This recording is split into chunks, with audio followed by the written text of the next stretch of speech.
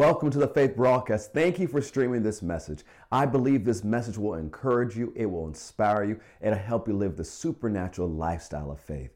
We want you to live this supernatural lifestyle of faith, not have supernatural moments, but have it as a lifestyle. So we put all of this content out for you to receive so you can grow and live the life that Jesus made available for you. To find more information about our ministry and our resources, you can visit us at fccga.com. Or you can download our Faith Plus app. Our Faith Plus app has thousands of hours of faith-building content, and it's available in your app store right now. Open your heart. God's going to share something special to you through this message. Go with me to Matthew chapter 5, verse 1. Matthew chapter 5, verse 1. We're going to pick up where we left off on Sunday. This is part 2 of our Summer Freedom series. On Sunday, we talked about free to choose. And I encourage you, if you missed that message, if you weren't with us in Fayetteville, or at our Austin Mableton campus, I encourage you to stream that message on our Faith Plus app or our YouTube channel, because we're not going to do any review tonight. We're going to go right where we left off. So go to Matthew chapter 5, verse 1. This Matthew chapter 5 is a familiar teaching to a lot of us, where Jesus gave this Sermon on the Mount, or what we call the Beatitudes. Matthew chapter 5, starting with verse 1. And seeing the multitudes, Jesus went up on a mountain, and when he was seated with his disciples, his disciples came to him. Then he opened his mouth and taught them, saying, Blessed are the poor in spirit, for theirs is the kingdom of heaven. Blessed are the poor in spirit, for theirs is the kingdom of heaven. This word blessed means supremely blessed, happy, favored, well off. This word blessed means supremely blessed, happy, favored, and well off. And poor in spirit, as we covered last time, has nothing to do with physical poverty or economic poverty. This phrase, poor in spirit, means to realize that you need Jesus to live this life successfully. It means to be dependent on him to live the life God has called you to live. This phrase, poor in spirit, means to realize that you need Jesus to live this life successfully. It means to be dependent on him to live the life God has called you to live. Have you come to a point in your life where you've come to depend on Jesus? Now, that's an interesting question, because a lot of people believe, oh, of course I depend on Jesus. You might even remember the old hymn, I'm leaning on the everlasting arms. Now, some people depend on Jesus for eternal salvation, deliverance from hell, deliverance from sin, and going to be with God forever in heaven. Yes, we should depend on him for that. That is a settled fact. The truth of his word was what happened when we received Jesus. But how much do you depend on him in your everyday life? Because in life, there's a lot of things to depend on. Sometimes we depend on the wrong things, which leads us to bondage and captivity, even though Jesus came to set us free. What do you truly depend on? You know, in 2020, we saw what a lot of people depended on, because when what they depended on was taken away, we saw the different crises that happened as a result. So today, the question for you is, what do you depend on?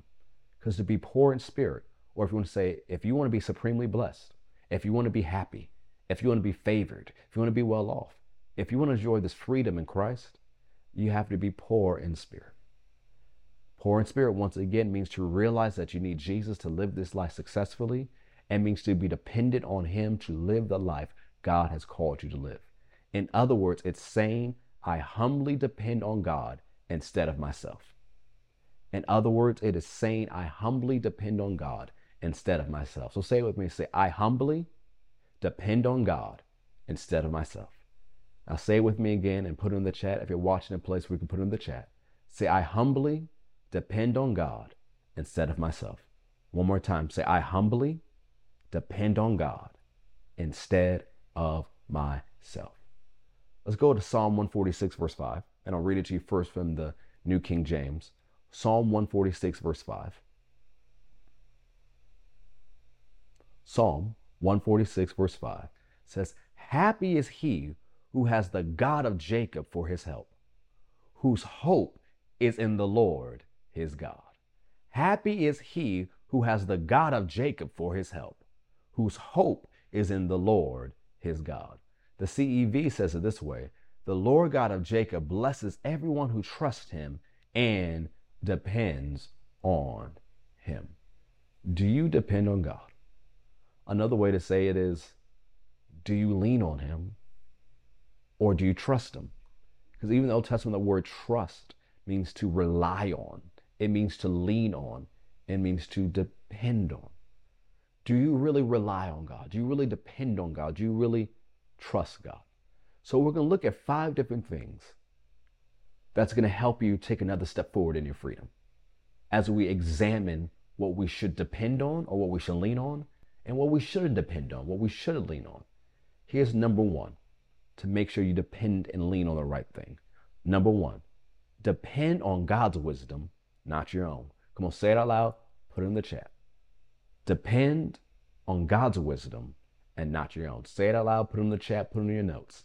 Depend on God's wisdom and not your own.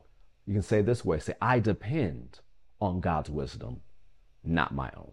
Let's go to Proverbs chapter 14, verse 12, and begin to break number 1 down a little bit more. Proverbs chapter 14, verse 12. We must depend on God's wisdom, not our own. Why? Proverbs chapter 14, verse 12 says it this way. There's a way that seems right to a man, but its end is the way of death. There's a way that seems right to a man, but its end is the way of death. There's so many times that many of us have said, well, this is the right thing to do. This is the right way. I'm sure this is going to work out for me. And we get at the end of that plan and it blew up in our face. We thought it was going to work out and it did everything but work out. We thought it would be for our good. It turned out to be for our bad. We thought this would work with our kids. This would work in our relationship. This would work in our finances. This would work in our job or career or community. And it turned out not to work. The intention was good. The motive was good. But the way, although the intention was right, led to not the outcome we want. And we see this so often in humanity, that there's a way that seems right to people.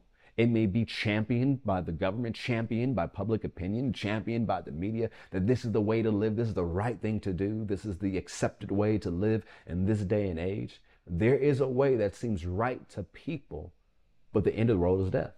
It's like if you are traveling and your GPS said to go this way, and you're going this way, but you don't realize that the way is out and that the bridge is gone. And if you keep driving that way, you're going off a cliff. You're going to your destruction. That's what a lot of people do. They have a way that seems right, but the end is a dead end. The end is a cliff. The end is destruction. That's why we have to depend on God's wisdom, not our own, because God's way is always the right way and always leads to the right results. Let's go to Proverbs chapter 3, verse 5 through 7. It's a very familiar passage to many of us. Today I'll read it from the New Living Translation. Go with me to Proverbs chapter 3, verse 5. We must depend on God's wisdom and not our own. Proverbs chapter 3, verse 5 through 7 says, trust in the Lord with all your heart. Do not depend on your own understanding. Seek his will in all you do, and he will show you which path to take. Don't be impressed with your own wisdom. Instead, fear the Lord and turn away from evil. Trust in the Lord, or depend on him with all your heart. Don't depend on your own understanding. Seek his will, it says in the King James and the New King James, acknowledge him. Well, how do you acknowledge him? You ask him. So when you're seeking his will or you're acknowledging, like, God, is this what I should do here? Should I handle it this way? Should I say this to this person? Should I go to this place? Should I take this job? Should I take this career? Should I buy this house? Should I sell this house? Should I have my kids go to this school? Acknowledge him in all your ways, and he'll show you which path to take. Don't be impressed with your own wisdom. What's being impressed by your own wisdom? Thinking, well, I know what to do. I don't need to talk to God about this. I don't need to seek his plan. I know what to do. That is being impressed by your own wisdom, and that's how you end up taking a path that seems right, and the end is death. Instead, fear the Lord. That means reverence the Lord. Have a reverential awe for God. Reverence him, his ways, and his plans. Reverence him enough to turn away from evil and turn away from your own wisdom and turn to the wisdom of God. Depend on God's wisdom, not your own. That doesn't say that you won't have wisdom or understanding.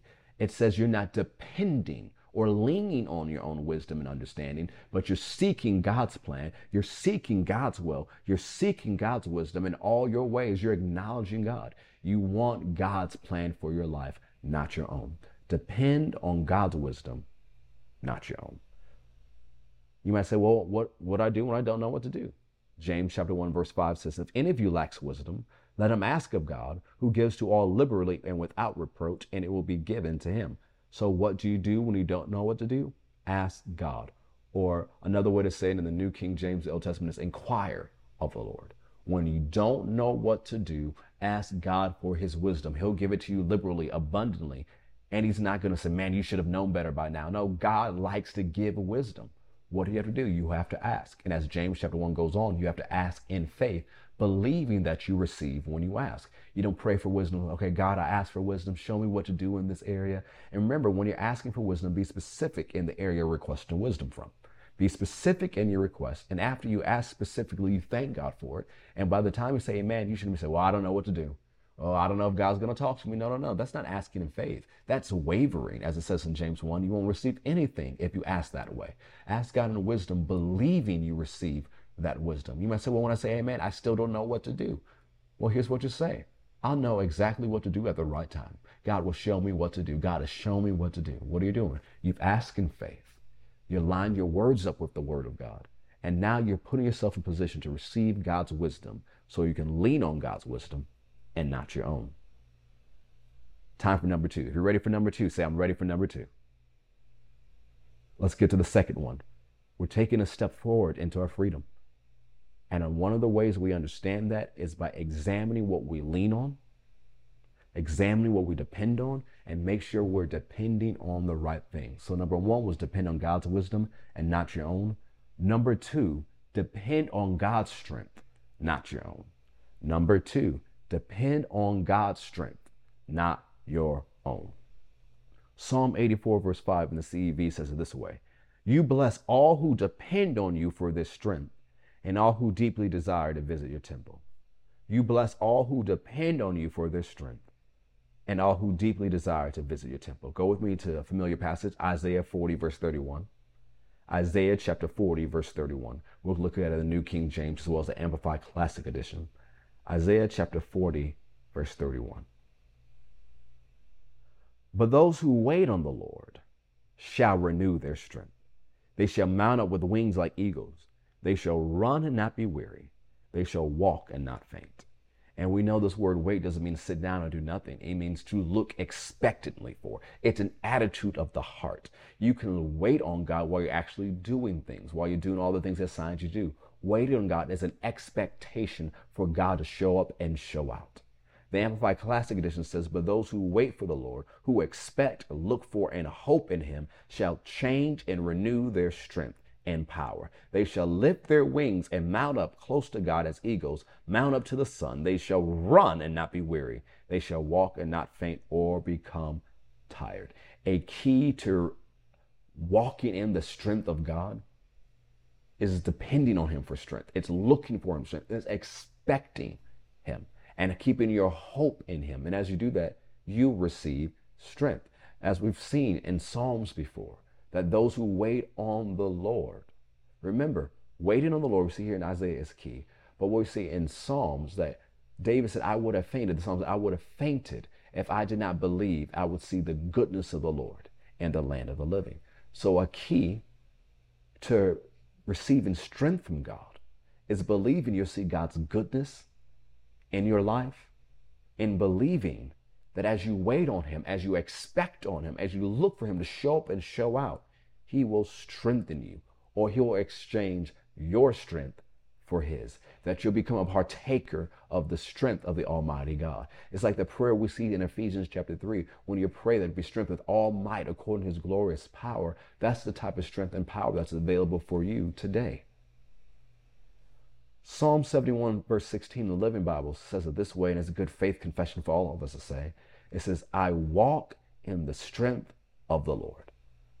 You can write that down. Psalm 71 verse 16 in the Living Bible says, I walk in the strength of the Lord. Say it with me. Say, I walk in the strength of the Lord. Say it out loud, put it in your notes, put it in the chat. Say, I walk in the strength of the Lord. Oh, I'm tired today, Pastor. I walk in the strength of the Lord. Man, I'm tired of doing the right thing. What should you say? I walk in the strength of the Lord. I'm tired of doing the right thing. It seems like I've been doing the same thing forever. What should you say? I walk in the strength of the Lord. Because when you depend on the strength of God, you'll be able to keep going. If you depend on your own strength, your own willpower, eventually you will fade out.